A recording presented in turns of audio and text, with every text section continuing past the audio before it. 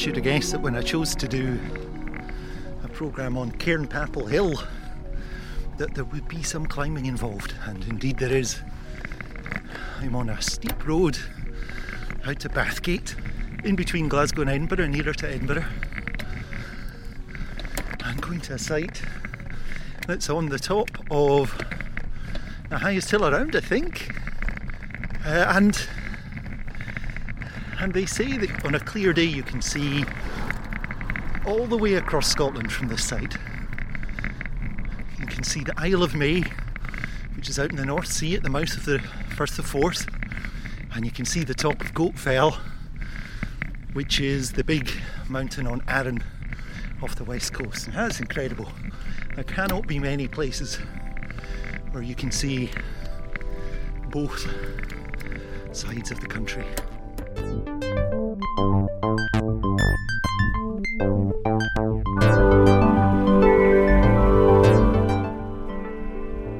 My name is Matthew McGee, and I've travelled by bike, boat and train to 8 of Scotland's most beautiful, remote and fascinating Neolithic sites, talking to expert archaeologists about the secrets these stone monuments still hold about life 5,000 years ago, at that moment when we stopped being hunter-gatherers and settled as farmers for the first time, when there was an explosion of culture that we're still discovering today. In this programme, we'll explore the mystery of what exactly filled Cairnpapple Hill's circle of ceremonial holes. We'll see how a dramatic and unusual grave might have resulted in the destruction of that early monument. And we'll hear about the stone axe head found here that was the only one of its kind ever found in Scotland. Welcome to Stone Me, investigating Scotland's oldest places.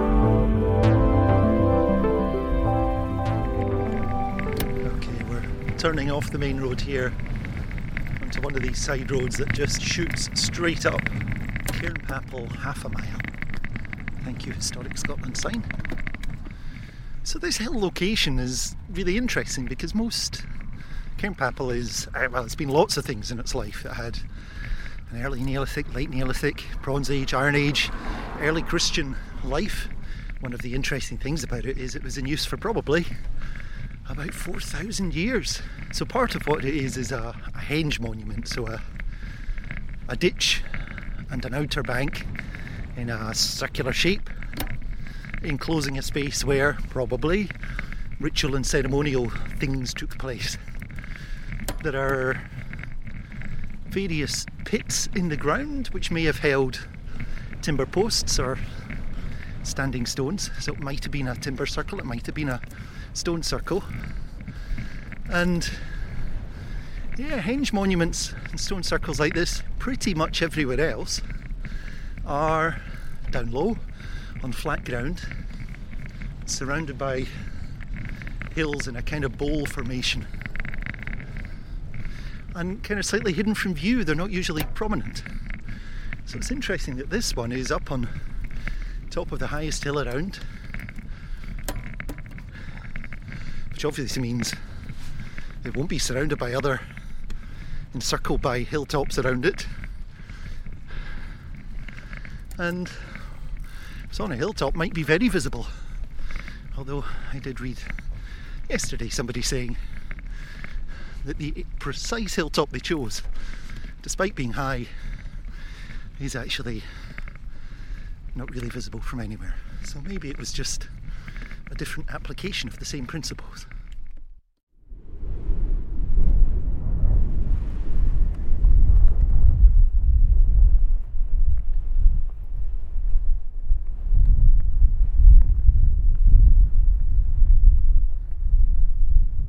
And the views are incredible. It is a full panoramic 360 degree view of central Scotland. The Pentlands in the southeast, the Ochils in the north, right down the Firth of Forth in the east. In the west it just kind of fades away into haze. So it's a cloudless day, but it's a bit hazy in the horizon. So I don't think we'll see Arran from here today. And the site itself, it's kind of like a ring of rubble inside some stones.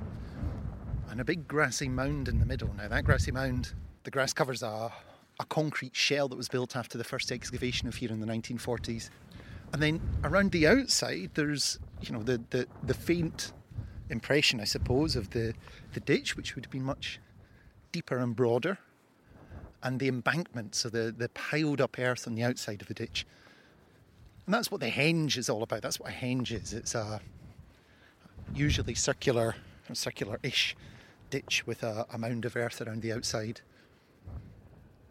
And it's thought that this was about creating a space for ritual and ceremony that excluded people, and probably, in a lot of cases, the mound on the outside was so high that it made it impossible to see in.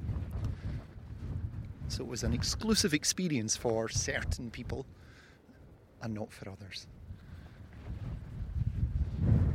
It really is very windy. Oh, it's beautiful.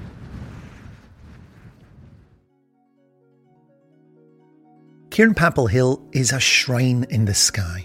It was a holy place for something like 4,000 years, and standing there on a beautifully clear day, it's really no wonder at all that this is the place that people chose for thousands of years to come to venerate, remember and bury their dead, to perform rituals and ceremonies, to be the heart of their communal life. People after people came, adding, repurposing and building over the ritual monuments of their ancestors, creating a site of unparalleled richness and complexity. It's all very moving and beautiful, but for archaeologists, it's a total nightmare. I'm Alison Sheridan, and I'm an archaeologist, and I worked at National Museums Scotland for 32 and a half years. It's an absolutely magnificent site on the top of a hill. It's a really commanding place in the landscape, and it's a very complex monument with activity at different periods. And it's also a monument that's being renegotiated in the present. So it was excavated in 1947 and 1948 by Professor Stuart Piggott, who was the professor in Edinburgh University. And then in 1999, Gordon Barclay, who was an inspector with what was then called Historic Scotland, reinterpreted the site in the light of what was then known about certain kinds of sites, henges. And now it's ripe for re-evaluation as well. And what are we actually looking at? So what is around us in terms of the site? Well, there is an oval mound with a ditch on the inside. That's what we call a henge, and it has two openings in it, one to the north and one to the south. But also, we're actually sitting on the extension to an early Bronze Age cairn, which is a big heap of stones. Yeah. And around us there are settings in concrete which mark the position of features that were here before the cairn was here. So it's quite a complicated site. And in fact, right behind us is a concrete dome that covers over 3 graves. And of course, that concrete dome was created by Historic Scotland as a way of presenting the site to the public. And it's very interesting that they had to make the decision as to which of the many phases of this site they would present and how. So we're looking at basically a 3D version of one interpretation of what happened here. That is correct. Yes, indeed. Our job is to try and pick out the earliest stuff here, the Neolithic parts that in some cases are buried underneath the bits on display from the Copper, Bronze and Iron Ages. Luckily, I have Alison with me. She spent her career at the National Museum of Scotland working in the Neolithic and Bronze Age periods. As you'll see when it comes to an overview of the whole of Neolithic life, she's pretty hard to beat. She walks me around the site, picking out the earliest parts. If you look just to your right, there is a setting for what would have been the hole for either a standing stone or a standing post. And there is a discussion between archaeologists as to whether they were stones or posts. Personally, I think they were stones, and if you look at the curb of the cairn just to our right, you'll notice that the curbstones are really suspiciously big. And Professor Richard Bradley of Reading University has argued that perhaps those stones were the stones that had stood in these holes originally. Okay. So that stone is, I suppose, about 1.5 meters. Oh, 2 metres, I would think. 2 metres. Yeah. It's sitting on its side, so if that was standing up... It would be imposing. They wouldn't be the biggest stones in the world, but they'd send a message. Statement. Yeah. Yes. They would have defined a sacred space. Yeah. So in terms of Neolithic, okay, we're looking now at one of the positions of these holes. This was one of 24 or so, which would describe an oval. It's nearly a circle, but it's effectively an oval. Let's walk the circuit of them. So here's another one here. Yeah. And here's another one here. And what Historic Environment Scotland have done is to sort of define it by creating a little miniature wall around it. And the interior is lower than the exterior. So it's clear to people that's what it is. And then we go out onto the grass. Yes. And we've got the same kind of hole, but it's a bit more obvious here because there aren't stones all around it. That's right, yes. So what they have done is to define the rock-cut hole for a post or a stone by filling it with red gravel, so that visitors can actually see what they are talking about. And they cut, I mean, this is a striking feature of the site, isn't it? They were cutting right down into the bedrock. In other places, they were just digging into dirt, maybe. That must have been tough. Yes, in most cases, they were actually rock cutting. And the ditch that you see, that was also rock cut to a depth of over 1 metre. So it's a lot of effort that has gone into creating this palimpsest of a monument. And using, other stones and antlers? So, I mean, probably antlers, yeah. So take them a long time. Yes. We've had to come inside now. The wind was making recording difficult. We're standing inside that concrete dome, beside one enormous and one smaller grave. It's imposing, eerie, and quite echoey. Alison is talking me through the sequence of how people came to be here and what they made and did at this sacred place. The very earliest activity here was early Neolithic. Then you've got Middle Neolithic cemetery with cremated remains. You've got Late Neolithic stone circle.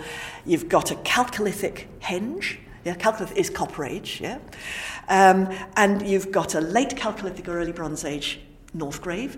You've got Early Bronze Age kists and a cairn. And then slightly later in the Early Bronze Age, sometime between probably about 1900 BC, they enlarged the cairn. Yeah, and that actually impinged on the ditch of the henge, which by that stage will have been silted up. Yeah, and then they deposited into that enlarged cairn 2 cinerary urns we call them collared urn type, upside down, containing cremated remains, and again with burnt pins in them.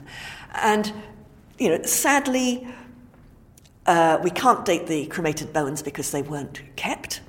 But we can say I've done a radiocarbon dating program of cinerary urns. They're going to be sometime between 1900 and 1600 BC, so they're early Bronze Age. And so, going back to the Middle Neolithic cemetery with cremated remains, in several of the holes, you get deposits of cremated bone, and then you get other deposits of cremated bone that were not in little pits. Okay, and so you have to imagine this arc possibly of post holes here, sometime between 3,300 and 3,000 BC. And are they the post holes we saw out there, or are they different ones? No, they are different ones, and in fact, they're all covered over now by the Early Bronze Age secondary cairn. So you can't see it. So they're under our feet somewhere here? Yes, they're actually outside of this concrete dome and underneath the stones. Right, I see. Okay. We don't know how long, let's assume that these were timber posts rather than stones. I mean, they're about 2 feet, about 30 centimetres wide at their widest. My own gut feeling is that they probably were posts. So they would have stood as markers for where people were buried for, 50 years, perhaps longer. Yeah, this wasn't an accident that they got buried here. They were buried here with great care and devotion, and for a good reason. And then what came after that? After that, we had the circle of post holes that we see. So let's grasp that nettle. Yes. Was it timber in them or was it stone? And why is there so much debate and confusion about that?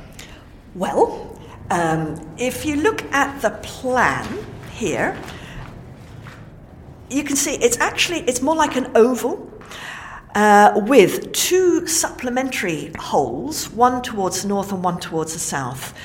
And you can see that it's kind of orientated so that the entrance is just about at the southeast.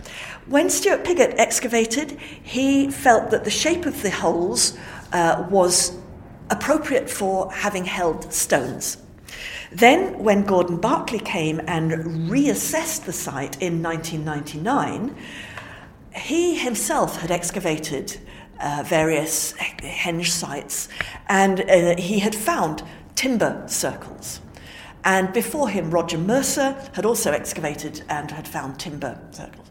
And so between them, they said, well, if you look at the shape of the holes, we think that they could take timber. However, in the noughties, Professor Richard Bradley came and said, well, look, if you look at the big stones that are on the site now that have been used, for example, as the curb stones for the early Bronze Age cairn or the standing stone for the North Grave, they look very suspiciously as though they have been taken from a stone circle.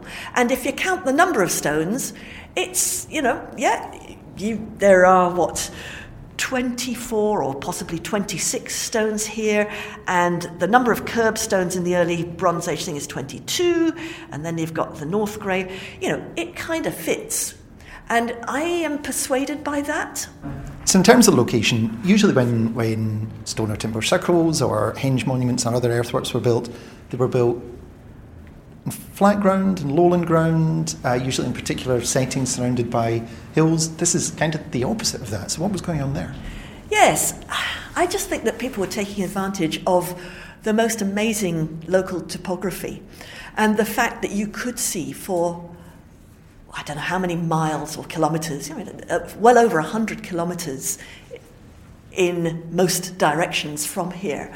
So if you're going to have religious ceremonies at midwinter or whenever, what better place to have it than somewhere where you could see far and wide. So it was part of the theatre. I mean, its theatricality is this kind of running theme that goes all the way through the building of the because of its relative remoteness up on the hill, here. Nobody really thinks that this was a residential site. It was entirely ceremonial, with people performing rites under the sprawling sky to mark the dead, or the seasons, or the gods, or successful crops, or other things we haven't thought of yet. Who those people were isn't as mysterious as you might think. We know where they came from, and thanks to objects found at Cairnpapple, a little bit about how they lived.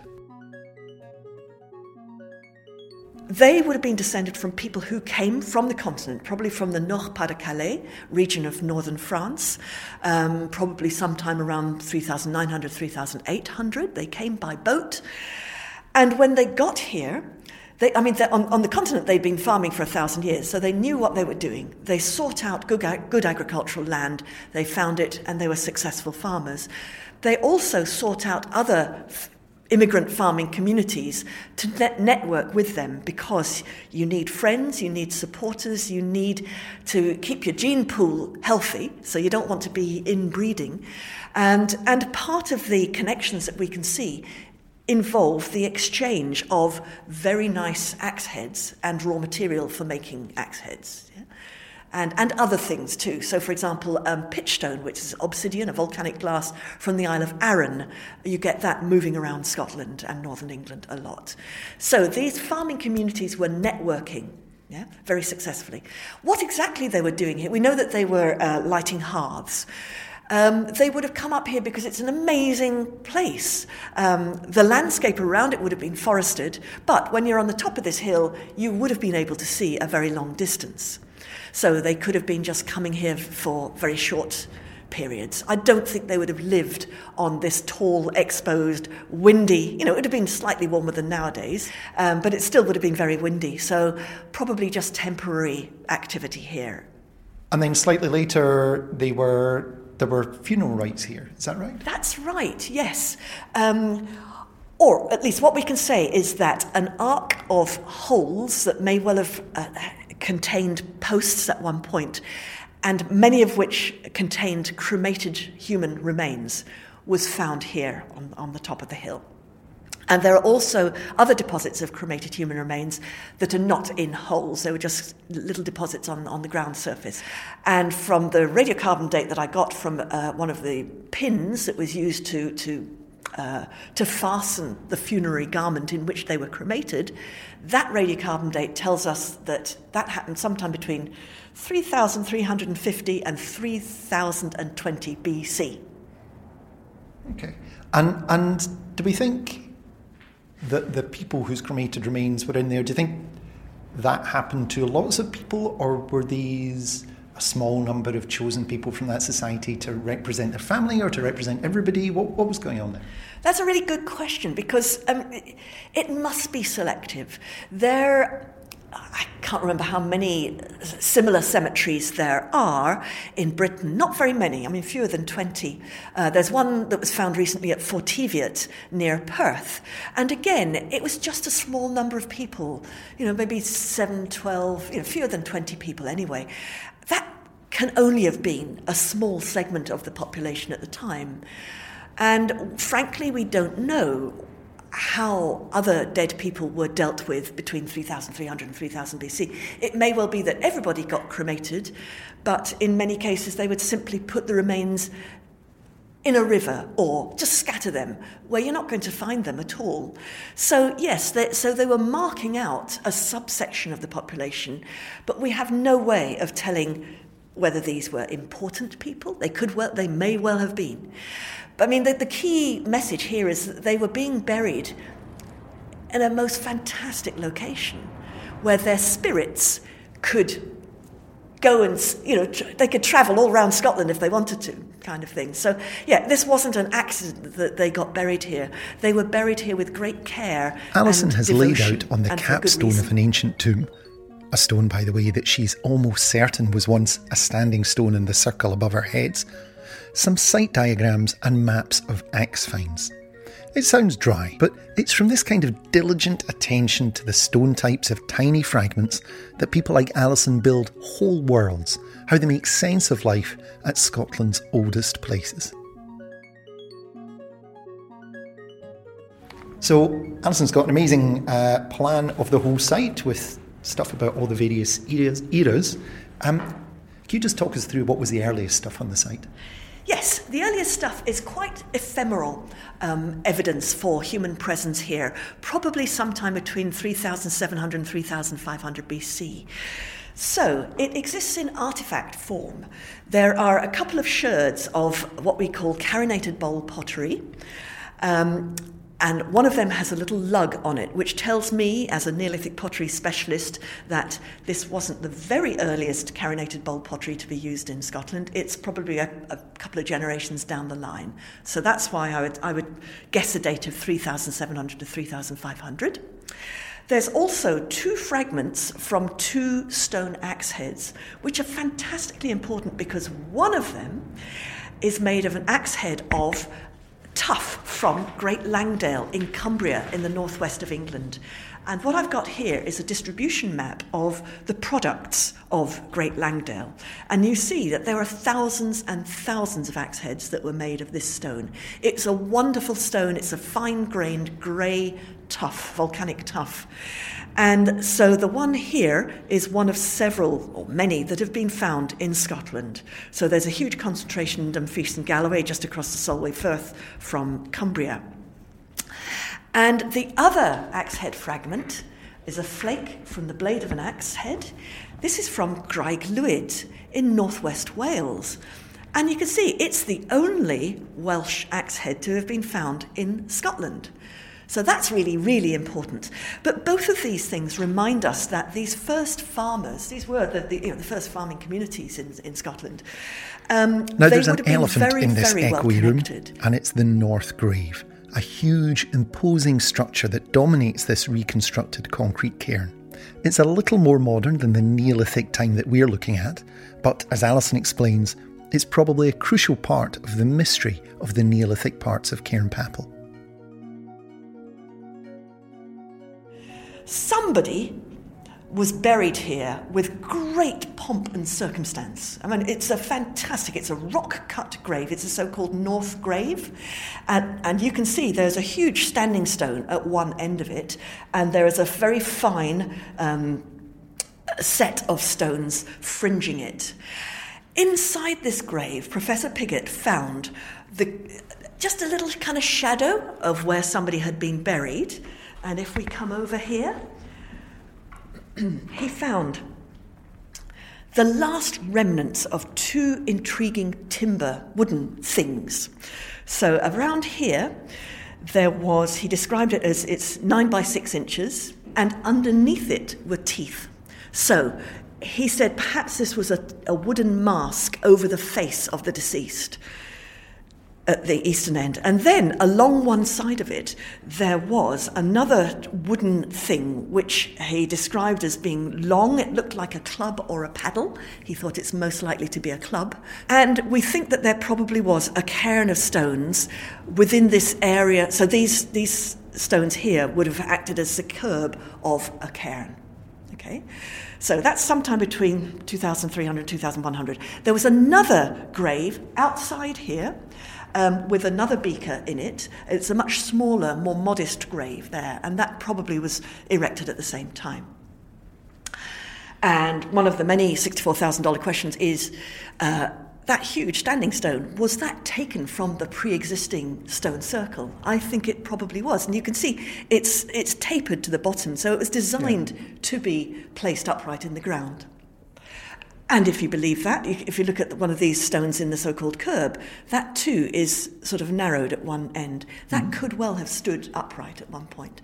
So what somebody here was doing was very boldly appropriating a by then ancient monument. From what we now understand about stone and timber circles and henge monuments, it is quite conceivable that the stone circle was created about 3000 or 2900 BC. And there was a funny feature inside that stone circle, which Pigott called a cove. That probably was the same time as that. Then, probably around 2500, they enclosed that stone circle, slightly off-kilter, with this oval bank and ditch, this henge monument. Okay. And then, sometime between 2300 and 2100, somebody appropriated that site and said, I am so important, I'm going to be buried here on top of this magnificent hill, and it's the great I am thing. Yeah? So this would have been a VIP. They have taken I'll call it late Neolithic stone circle, and they are redeploying the stones here, which is, again, it's a very bold thing to do. It's like taking down a bit of a church and saying, right, this is going to be my grave now.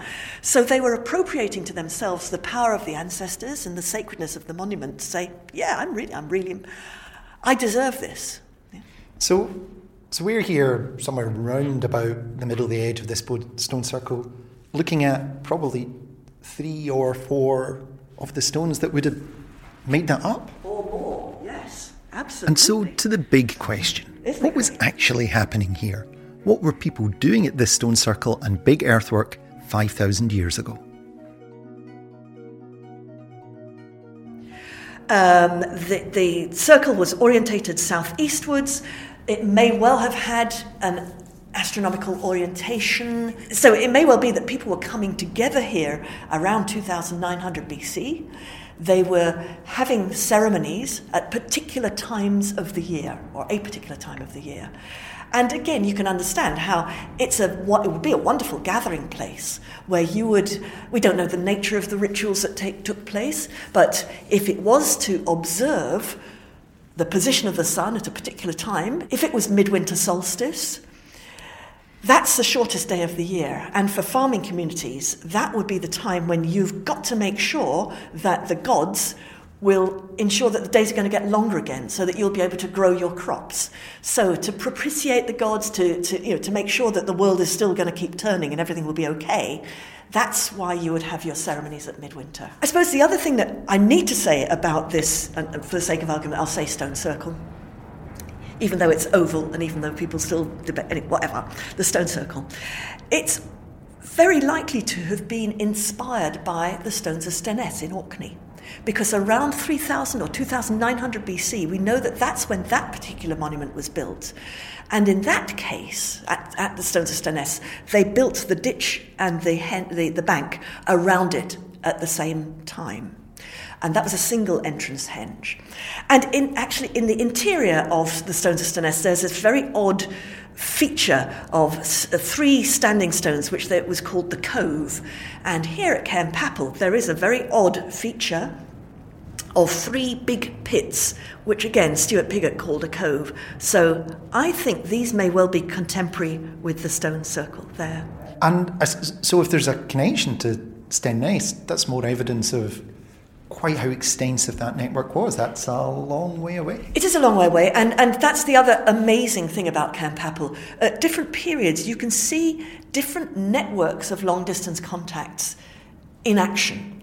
And these networks would have been operating for different reasons at different times. So when people emulated the Stones of Stennes, this was because in Orkney, an amazing society, and a really innovative society had developed there, where very ambitious farmers and well-to-do farmers in Orkney, who had plenty of cattle and they had plenty of agricultural surplus, put their efforts into building amazing monuments.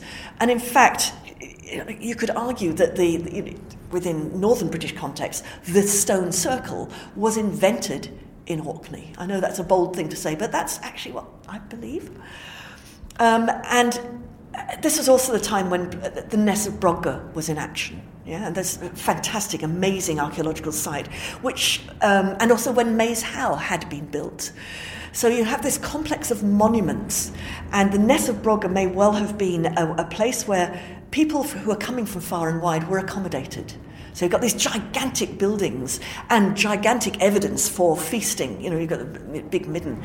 And just as people had flocked to the Boyne Valley in Ireland in preceding centuries to see the wonders of the world at Newgrange and now from Douth, those huge passage tombs, so people then came to Orkney and said, wow, this is amazing. They would take part in the midwinter solstice celebrations, and they would see the new kind of pottery that the people in Orkney had invented, the so-called grooved-ware pottery, and they would adopt that elsewhere. So I think here at Cairnpapple, this stone circle represents an element of monumental architecture and the practices that went with it that was directly adopted from Orkney. And this may well have been a power play thing. Yeah? So if you're an ambitious person in the late Neolithic and you've had the wherewithal to go up to Orkney, which is no mean feat from Cairnpapple, they probably would have sailed, much of the way. You will show off your power by saying, hey folks, I can make the sun come back and the days get longer again. Let's just build this monument and I'll show you. So that's a way of really underlining somebody's power. So the people who built this were saying, we can control the movement of the planets. That's pretty amazing.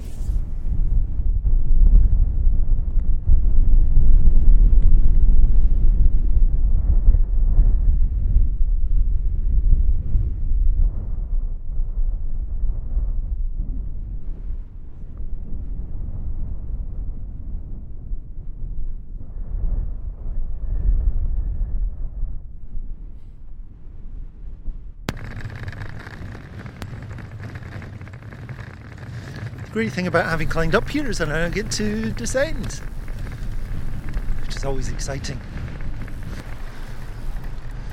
And it was so interesting to hear Alison talk through all the different phases of the site and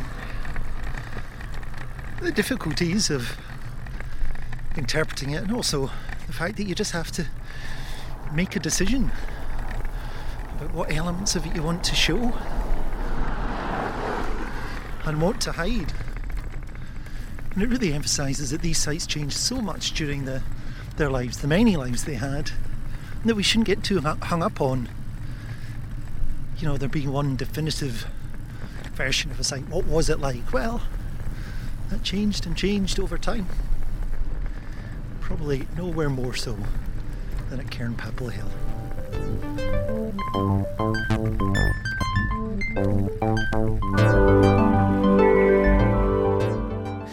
Join me next time on the streets of Glasgow as we talk to someone who has actually built a monumental stone circle. Sight Hill was the first to be built in Scotland for 3,500 years, and it gives us a unique insight into the big questions we've been asking all through this series. Who builds these monuments? Why? And how do ordinary people use them? If you've enjoyed this programme, then please do share it, or even better, like and review it wherever you get your podcasts. It really does help us reach other people who might be interested. And you can support more programme making with a small donation at ko-fi.com/StoneMe. See you next time on Stone Me, investigating Scotland's oldest places.